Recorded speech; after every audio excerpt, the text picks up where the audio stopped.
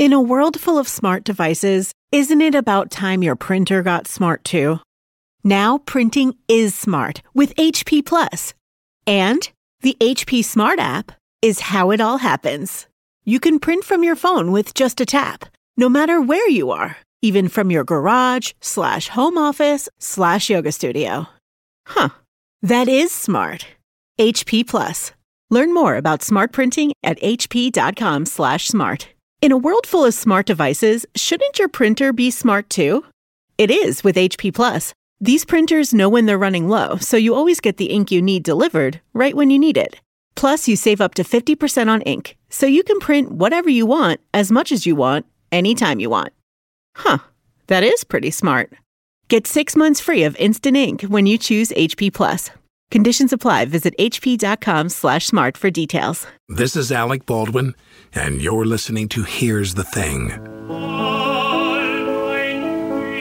James Gandry runs one of New York's great cultural institutions, the Manhattan School of Music.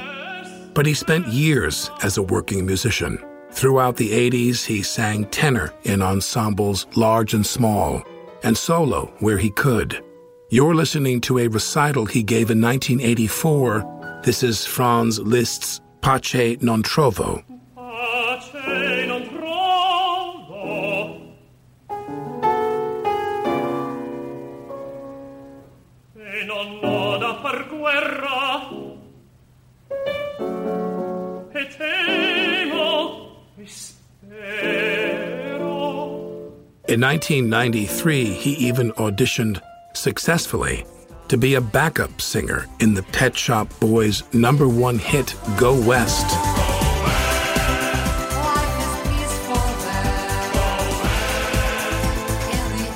These days, it's a fitting anthem for the Manhattan School of Music's changing student body. We have more applications now than we ever have in our entire history. But the change has been that it's more and more international students from Asia filling those spaces. Why do you think that is? I think the reason is because those cultures have a very strong educational program from elementary school on, and they have a commitment to it. And I think what happened in North America is that there's less and less education at a lower level, and so you have fewer and fewer people who are then going to take it seriously because they didn't have the early training. They're not exposed to it. Right. You believe that it's the same in Europe as well as what's happening here, that they're slowly eroding that? Yeah, when I talk to my colleagues there, the heads of the major independent conservatories in Europe, the same thing is happening. It's just delayed, maybe 10, 15, 20 years from what we were. Do you see a future in which you just move the school to Beijing? Why make all them come all the way over here when most of them are there? I don't. Who knows what the future is going to hold, but I don't, because there's something else that's happened that's countered the lack of education in public schools a bit, which is that community music schools have gotten better and better, and they have grown in size, and they have actually filled a lot of the gap. And in some ways done it better than public schools would have done it because they're focused solely on music. So you have places like the Merritt Music School in Chicago, which produced the McGill Brothers. And in New York, there's the Harlem School for the Arts and the Settlement School in the Village. Those places have all branched out and gotten larger and done a better job than they had in the past, in part to make up for what's happening in the public school system. I'm assuming schools, not just Manhattan School of Music, but other famous schools like Juilliard and Mannes, I'm sure they all have some differentiation in their approaches. But so there's not an academic program while they're there, or there is? Oh, so I would say, at a normal university or college, a kid goes to school for maybe 15 hours a week of class. And the rest of their time is up to them to study, to join clubs, to do volunteer work, explore whatever. Themselves. Right. Where I think at a conservatory, what you find is that the kids are so, first of all, they're so driven because they're clear what they want, at least at this point in their lives. And secondarily, the curriculum is probably somewhere around 25 to 30 hours of classroom. An academic curriculum. Right. We're accredited by Middle States Association, which is the same accrediting agency that accredits Columbia University. And so we have to provide, on the undergraduate level, we offer a Bachelor of Music degree and Master of Music degree at the graduate level and a Doctorate of Musical Arts. So in those programs, you are probably in class 25 to 30 hours a week as opposed to a 15-hour. Then you've got all the practice and all the rehearsals and everything else. So for instance, a voice major at a school like mine would take voice lessons, obviously, might take choir, things that you would expect. And then they would also take French diction, Italian diction, German diction, English diction. They'll take music theory for 2 years. They'll take music history. They have to also take a humanities core as well. So every semester... No science and math. No science and math at my institution. And most conservatories don't. Right. When they come to your school, is there an audition? There must be an audition process? So each year, the first week of March, Mannes College of Music, ourselves, and Juilliard hold our auditions the same week. So students that are wanting to come to New York City can come and do all of us at one time. And so we have over 2,000 students audition the first week in March every year for about 400 spaces. Now, the 2,000... 400 between you or at your school? At my school. Right. But before that, there's a pre-screening audition. So we actually do a primary screening, which students send in recordings, and then they are either accepted to go to the live audition or not. Oh, so there's a So there's another 800 or so before the 2,000 that are screened out, that we just say there's no way that they're going to make the audition. Is it safe to assume that they're all good if they're applying to you? I would say most are good, but there's a few that go in there every year. I think being naive and not knowing the level at all. Really? To think that you didn't really know what you were getting into when you sent your tape into Juilliard seems absurd to me. Well, I think, again, the vast majority do, but there are always a few that, they've been told all their lives that they're fabulous and, they don't know. They're from, Wichita, Kansas, and no one there has told them, dear, you don't really have it. Yeah, all their finger paintings are Picasso's. Exactly. When the student body arrives in the incoming class, I would imagine not everybody makes it. Is there some attrition after the first year? Yeah, the attrition, every year there's a bit of attrition. The first year is maybe 7-8% of the students don't come back. And when they don't, why? They were the best in their hometown, and now they're with a bunch of other people who were the best in their hometown. Yeah. And suddenly they're not sitting in the principal seat of the orchestra, they're sitting at the back of a section or something. And I think they realize, this is going to be harder than I thought. Talent alone isn't going to do it. I actually have to work really hard. It's like going from college to the NFL. Right. I would imagine some cultural conditions as well, where they come, they're not New Yorkers, they don't want to live in New York. Is there some of that? There's a little bit of that, but I think that actually most of the kids who come to New York really want to be here because New York's not a place that you feel lukewarm about. New York is a place that you either love or you really don't want. Or you want to get out. You want to get out. And I think so. I think most of the students, that's not why they leave. You think about young people going to school. I had some pretty intense conversations with the staff at one or two schools, and they described to me privately, some of the statistics. Drug overdoses and sexual assault. Mm-hmm. And I would always imagine that the discipline that was part of the classical repertoire, you have a minimum if none of that, correct? Yeah, I think compared to most other institutions, we have very little, but we have our own. Every institution Some people does. Come and they're young. They're very young. They're 18 years old and they're in New York. Right. And they're away from their parents for the first time. We certainly have some of that, but it's not nearly what my colleagues at more traditional institutions tell me about. Now, you're from Sheboygan. I am. And what did your dad do for a living? My father was a pattern maker in a furniture company, which was he made the first chair. When a chair was designed, he would take it from the designer, make the first chair, and make the patterns that would then be used on the assembly line to mass produce it. Uh-huh. And your mom, did she work? She worked in the home until she was in her 50s, and then she decided she was going to break out of my father's stricture of never working outside the house because he was the breadwinner. And she got a job at a grocery store as a checkout clerk. And she did that until she was never happier.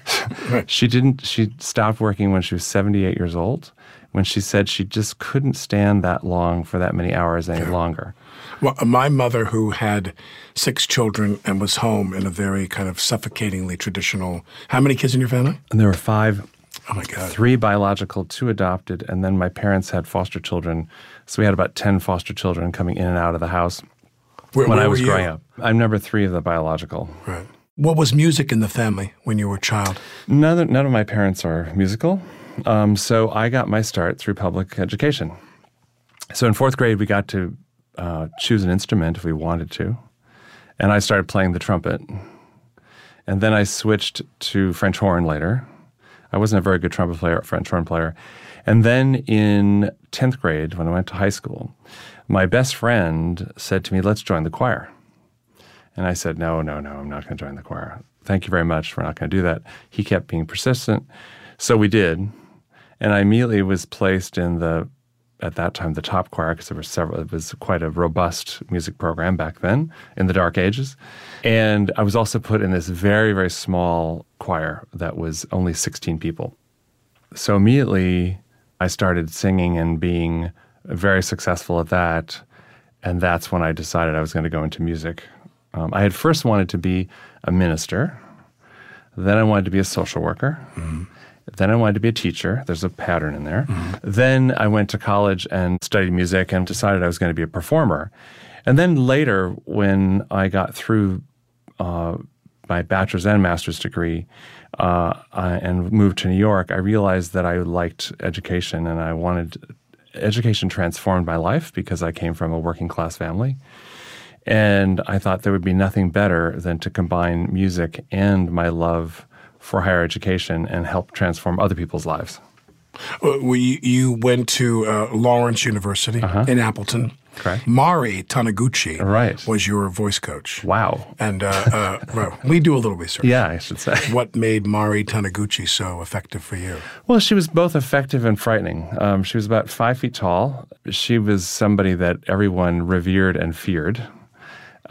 She could reduce you to rubble in 2 seconds. And was she an emigre or she was from America? She was born in California. Right. Her parents were from Japan. Right. She taught me about excellence, and she was probably one of the best musicians I ever met. She wasn't a very good voice teacher, actually, but she was a great musician, and she really taught me that every single nuance and every millisecond counts and matters.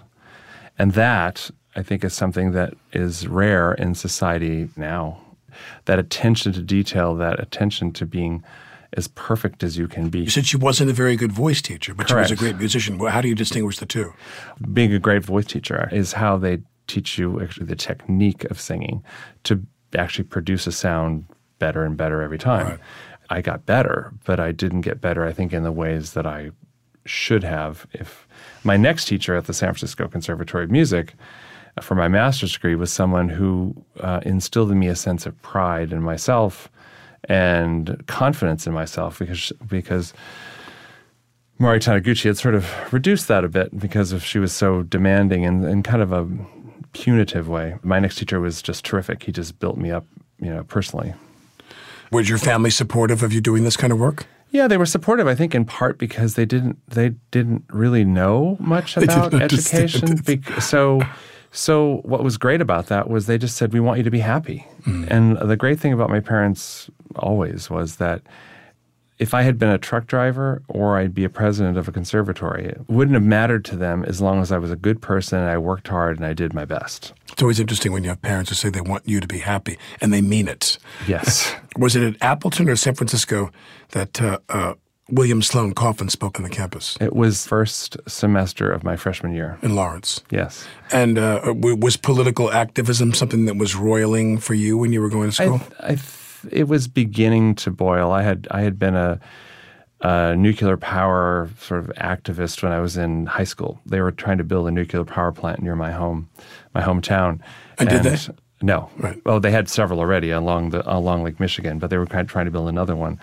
And I was working and I was doing some protests here or there to stop And not anti-nuclear weaponry, anti-utility. Correct. That's what I've worked in for about 25 years. Yeah. Oh, yeah. And so when I went to college and I heard William Sloane Coffin, he was talking about nuclear proliferation as in war. And I had never been to a public lecture before. And I went because they said it was good for me. And so I went because the authorities at the school said it was good for me, so I went. And I loved it. I thought, this is what college is about. I can learn all these things and I can get exposed to these incredible, inspiring people. He really was important in my education because it was so early on. And then later when I lived in New York and I saw him walking down the street near Riverside Church, which is where he spent many years, as you know, I went up to him and I said, I heard you and you really, thank you so much for that great, Were your parents, were either or both of your parents liberal or vaguely liberal people or no? No, I would say my parents were on the conservative side, although they were independents. They would always say they voted for the person. Right. My mother, however, in her later years has become a Democrat and is very much... kind of hard not to these days. She was very happy when Governor Walker was defeated. She was very unhappy when Hillary didn't win. And I think that came out because when I came out of the closet, she started changing her views and she realized that her child was not being protected by society. Fairly. And right. Her child wasn't being treated fairly.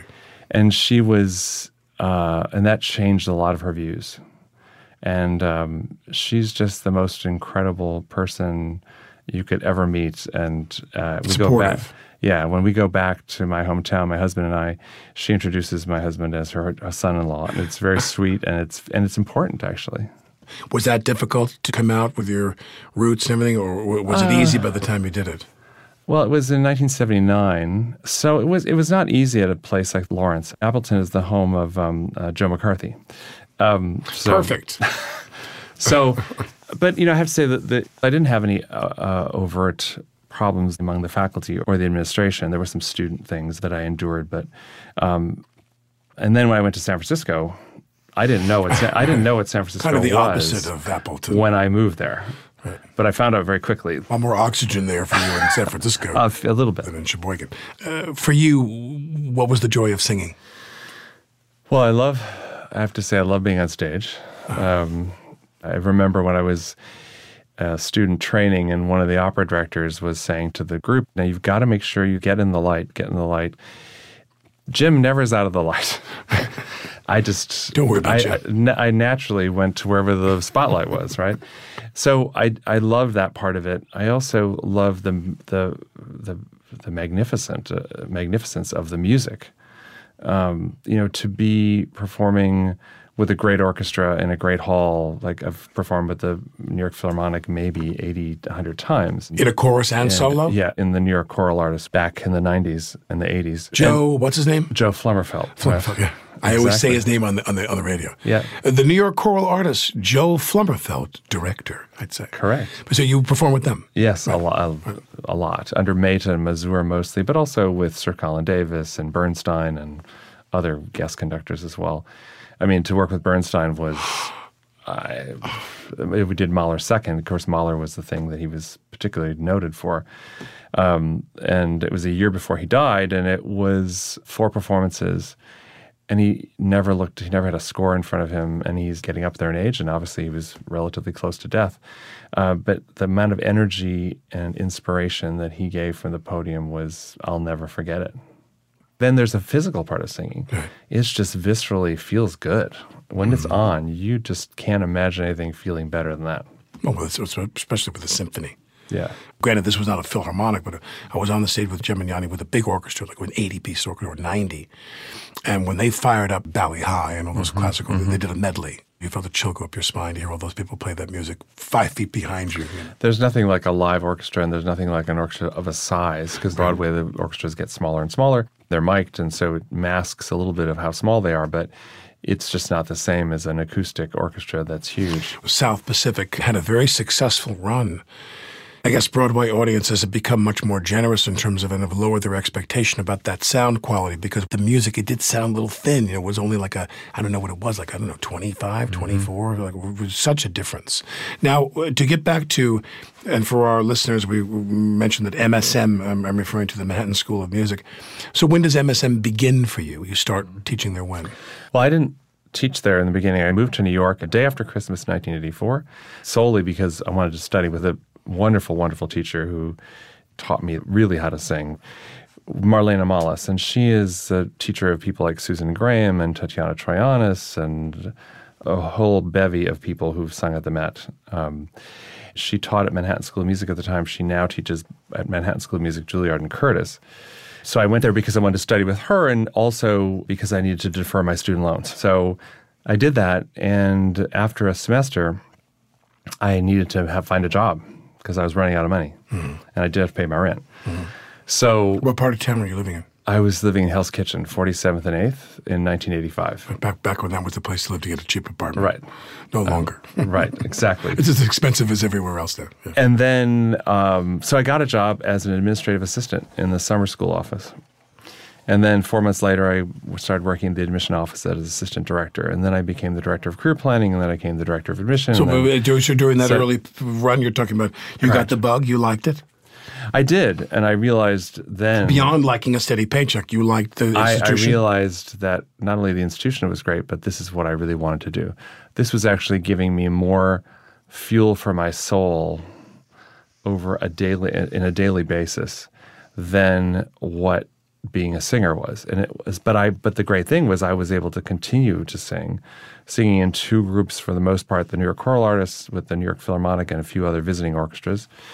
And then another group in the village called Voices of Ascension. So I had what I thought was the perfect combination of being a professional musician and yet doing full-time what I wanted to do. Well, interesting, when you find a job and you're a performer, I think it's the same for all performers, regardless of whether you're singing classical repertoire or you're acting or playing an instrument or what have you, or doing comedy, I don't know, that when you find that job, it's the money gig, that's the paycheck gig, you stumble on one that you actually like, and it's the birth of a career. I agree, and I can't imagine doing anything better with my life.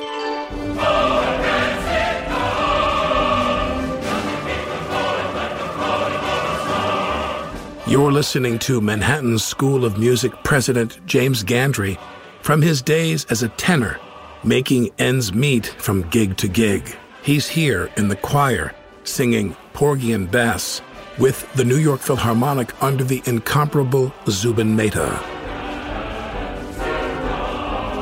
Another leader of the New York classical music scene is former New York Philharmonic director Zarin Mehta. Yes, that's Zubin's brother. It wasn't easy, but I got Zarin on the record about his favorite composers. Oh, Bach. You like Bach? I mean, it sounds pretty trite, but no. Schubert, People want to hear this. Schubert, I love Schubert. Schubert's songs, Who's Schubert someone quartet. you're indifferent to? You haven't got enough time. I don't know that.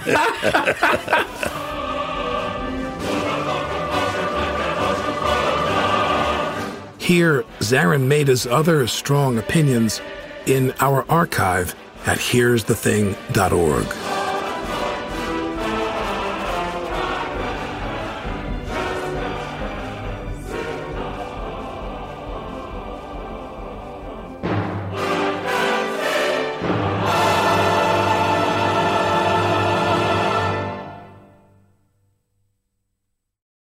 Hi, I'm Alec Baldwin. Don't you think it's cool to care? Carrie Yuma knows fast fashion's not sustainable and decided to spin that conscious mindset to create high-quality, low-impact sneakers. Their best-selling Aka style is the perfect, durable sneaker for dressing up or down, pairing a fresh look with broken-in level comfort. Aka is made with organic cotton canvas and ethically sourced rubber, and every pair comes with Carrie Yuma's signature cork and Momona oil insoles. Aka's already found its way into my summer shoe rotation. Find your pair and choose from a range of bold and beautiful colors. Right now, there's 15% off at cariuma.com/Alec. With how much we rely on our devices, it's easy to forget about the hardware we're born with. Take ears. Like fingerprints, your ears are totally unique. Too bad your earbuds aren't. Unless you've got Ultimate Ears Fits true wireless custom fit earbuds. Ultimate Ears Fits offer premium sound and all-day comfort. Their groundbreaking Lifeform technology guarantees a perfect fit in only 60 seconds. Just put in the earbuds, connect to the app, and watch as the purple LEDs form the earbuds to your unique shape. With 8 hours of continuous playback on a single charge and up to 20 hours with the charging case, Ultimate Ears Fits are the perfect choice for listening to your favorite music and podcast all day long without pain or discomfort. For a limited time, get 15% off above the current offer of your pair of Ultimate Ears Fits True Wireless Earbuds at ue.com/fits. Just use promo code FITS at checkout. That's 15% off the current offer with promo code FITS at ue.com/fits.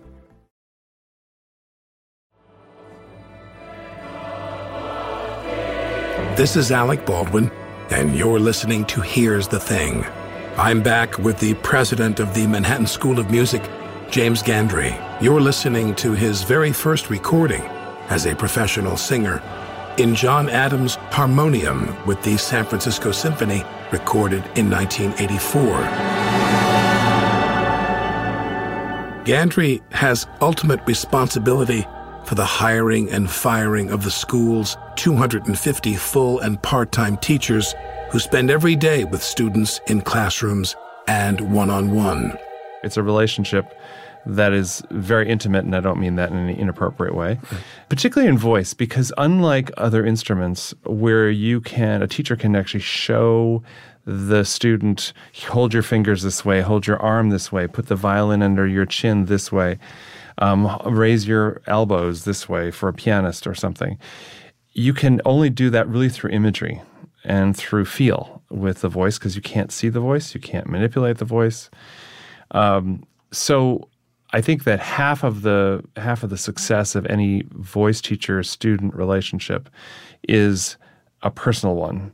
The other half is a technical one, and knowing what you're saying and being able to translate imagery to doing something that actually works for the student. And each student is different because each body is different also. So resonances are slightly different for everybody.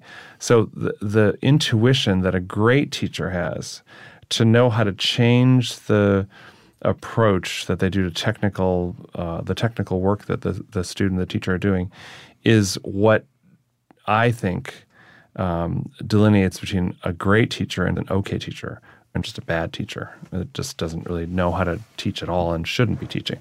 And also, I think, to make sure that you know how to guide the student to put themselves out there again and to risk.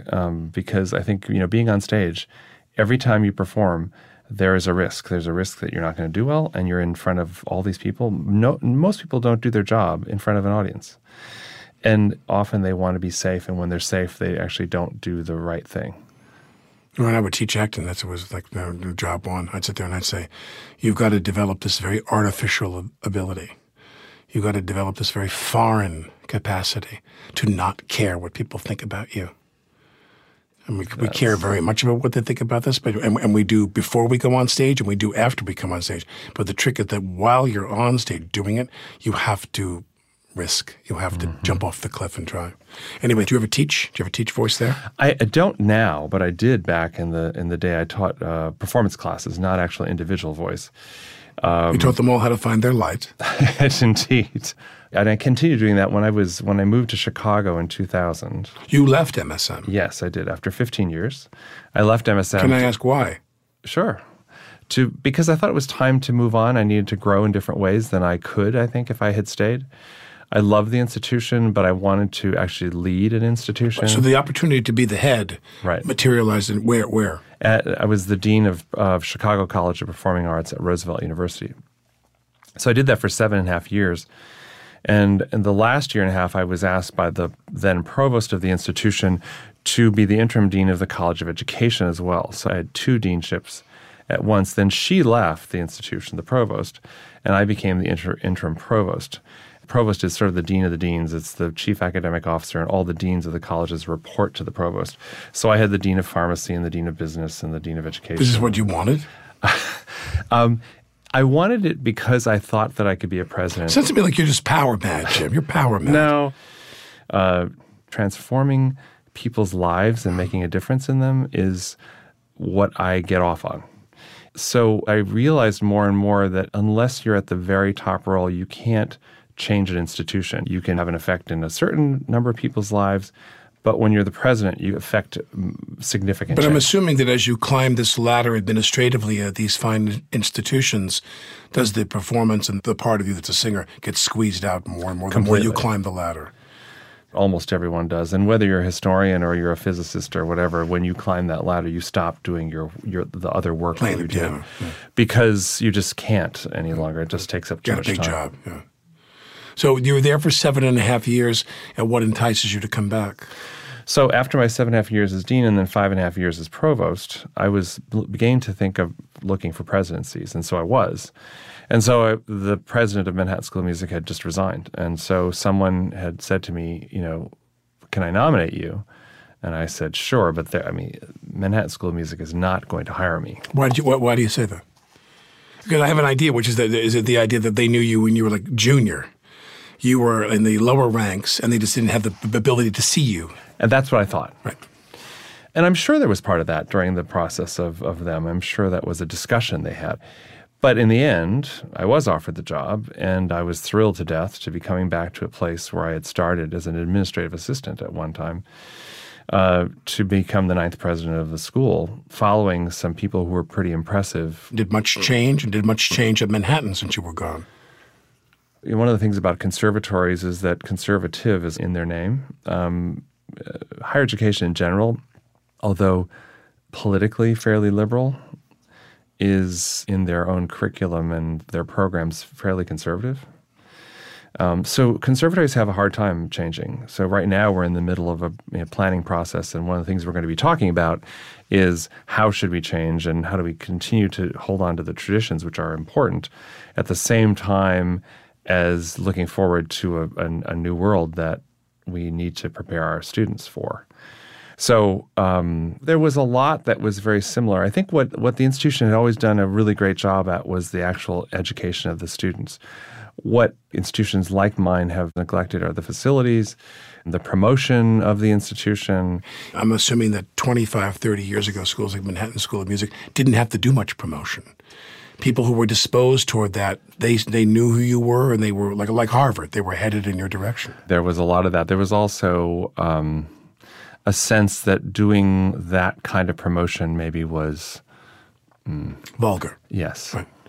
And so you just didn't do it because those of us at this level don't do that. It's like lawyers advertising in the old days. So I think that's long gone, thank goodness. But when I arrived, there was very little social media going on, almost none.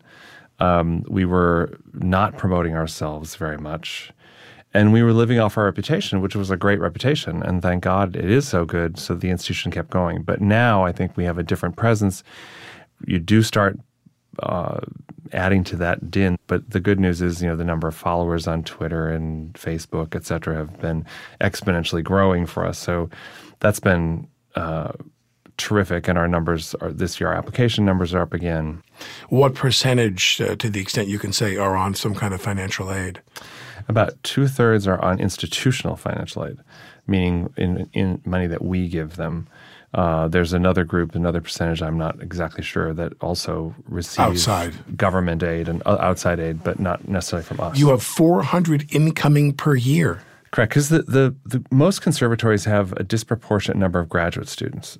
A lot of graduate students go to universities for their undergraduate education, and then they come to conservatories for their graduate program. So you'll find either 50-50 or 60-40 kinds of balances at most conservatories, graduate to undergraduate. So that's why there's 400 coming in every year, because we're replacing them every 2 years, as opposed to a 4-year undergraduate program. And entering freshman classes, how many of the 400? About 150. So about 150. And what's the housing imperative for them in an institution in Manhattan? So we have a residence hall where my husband and I live, actually. We have a slightly better dorm room than they do. Where is that? It's at the school. So it's at 122nd and Claremont Avenue, which is right across from Riverside Church. Sure. About half of our student body lives in the residence hall, and freshmen and sophomores are required to live there. Right. When I went to that commencement with Long Long, where was it held again? What was that Riverside space? Church. Can I tell you something? It was absolutely, it was so, I had tears streaming down my face. We were up on that altar, and I'm there with Long Long, who I worship. That commencement, oh my God, that's the advertisement for your school right there. You should tape that and put it online. We do now live stream it, actually, and have it. Every year when I have people like yourself getting honorary doctorates, and I say to them what it's going to be like, and I explain it to them, and they they understand it, but when they actually experience it, they just, I remember Bibi Neuwirth when we gave her an honorary doctorate, and she's now on our board of trustees also. I told her, I said, you're going to be overwhelmed in a way that you've never been overwhelmed. No matter all the great things you've done in front of the lights and everything, this is going to be one of the big moments.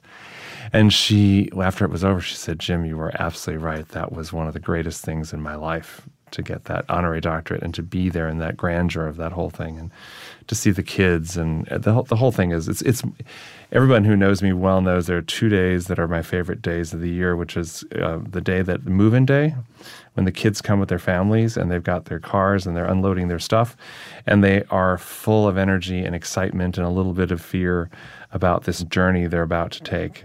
And then it's the last day, which is commencement, which is the same thing. They're excited and they're also fearful. The next step they're going to take, they don't know what it's going to be like. Do you teach conducting as well? Yes, we do. And being a conductor is a very, very hard job. Now, why do you? Now, tell me why. Well, first of all, just technically it's difficult because you have to make sure that you know how to guide an orchestra so that every single person understands the slightest thing that happens on the tip of your baton. But also, it's leadership without bludgeoning often. I mean, some conductors, certainly old-time conductors, less delicate than the others. George Zell, et cetera, were known as to be pretty hard taskmasters. That doesn't really work so much anymore. Yeah. But to be able to inspire a group of people to follow you, and also at the same time demanding that they do, and having a certain rapport with the audience. All of that together. I mean, I've watched Leonard Slatkin teach because he's on our board also, and he now teaches. He takes 2 fellows from our conducting program and works with them every year, has them conduct. Here in St. Louis? Here, and then he goes, until this year when he stepped down from Detroit, he would take them to the Detroit Symphony and give them a full rehearsal with the Detroit Symphony on the same repertoire that they had conducted with our students. So he takes half the concert, they take the other half of the concert. And just watching him work with really talented young people, telling them, do you see what you didn't do right there? If you had just done this slightly different thing with your wrist, they would have followed. But what you did was unclear. Really? Those nuances. And you can't see anything consistent between any of them. No. I mean, Gergiev looks like he's trying to, sweep the smoke away from a pan that's on fire in a kitchen. That hand thing he does. I remember the 2 conductors that I worked with the most, which was Zubin Mehta and Kurt Masur at the New York Philharmonic, and they could not have been more different conductors. I mean, they are worlds apart.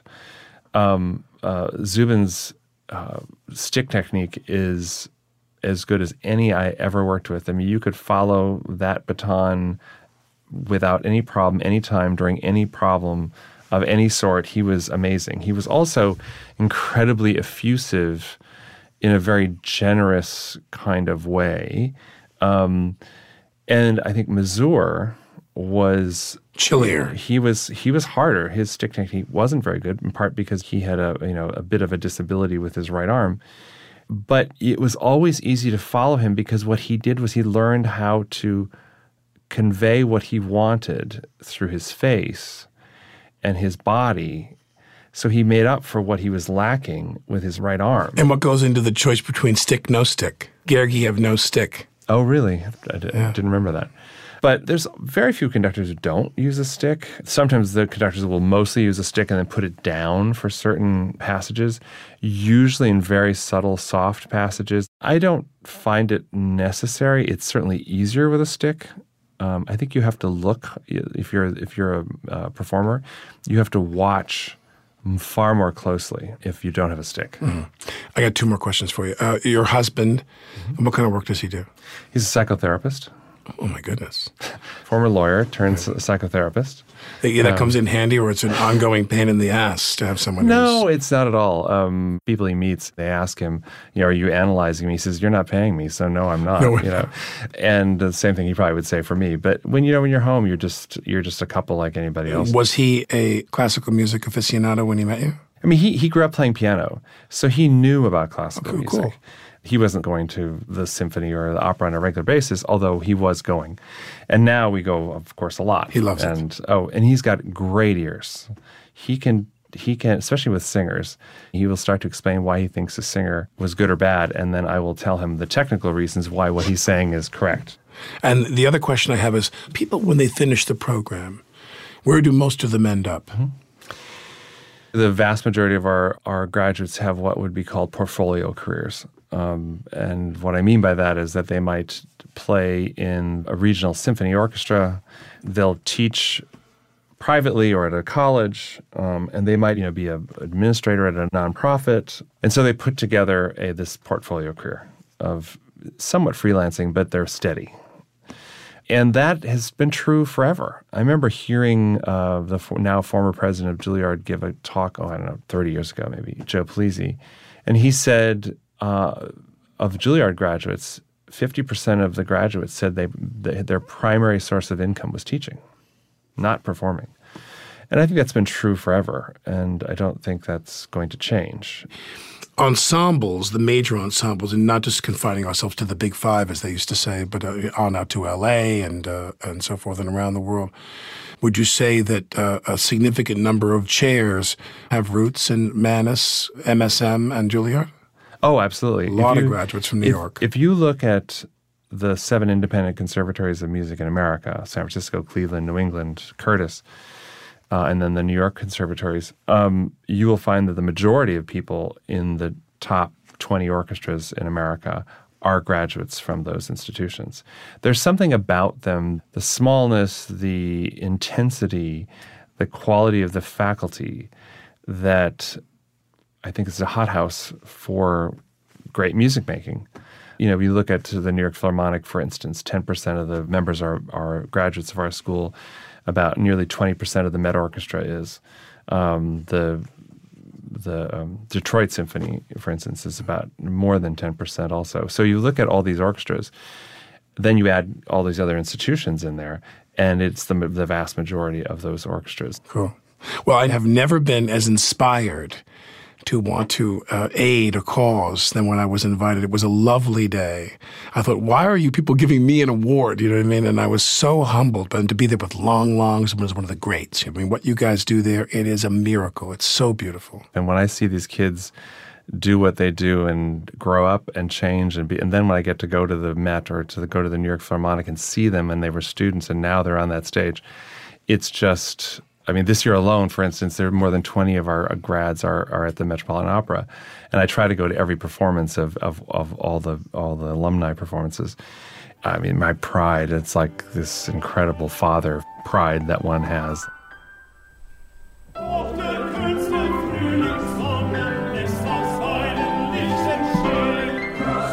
This, too, is James Gandry. Last year, to celebrate the renovation of the school's main concert hall, Jim, the working tenor, reemerged.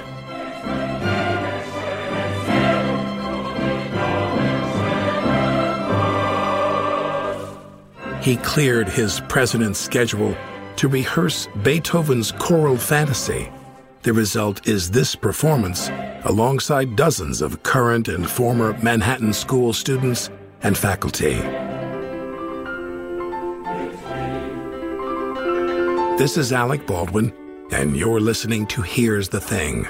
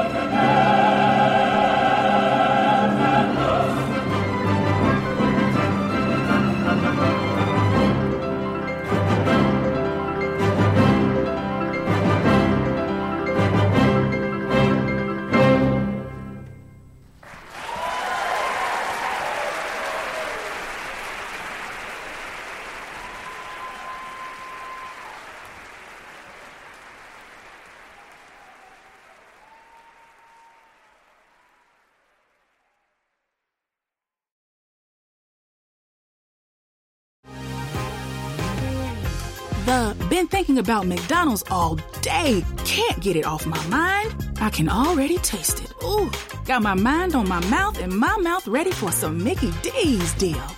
There's a deal for every moment at McDonald's. Right now, get 2 of your favorites for just $3.50. Mix and match a classic McChicken, a hot and spicy McChicken, or a juicy McDouble. Price and participation may vary. Cannot be combined with combo meal. Single item at regular price. In 2019, my friend Alex died by suicide. He sent goodbye emails to his loved ones, and when I opened mine, I was so horrified I barely noticed a link he'd included near the end. Oh, Alex had written, "Here's Alice recordings." Later, I went back to the link where Alex, a Britney Spears superfan, had shared clips of conversations with someone he'd befriended online. Someone calling herself Alice. Someone who happens to sound a lot like Britney herself. Who was this Alice, really? And could she help me understand why my friend was gone? I'm Chris Stedman, host of Unread, a show about looking for answers in the digital breadcrumbs people leave behind. Where would the trail Alex left lead me? Join me as I go down the rabbit hole on Unread, available now on the iHeartRadio app, Apple Podcasts, or wherever you listen to your favorite shows.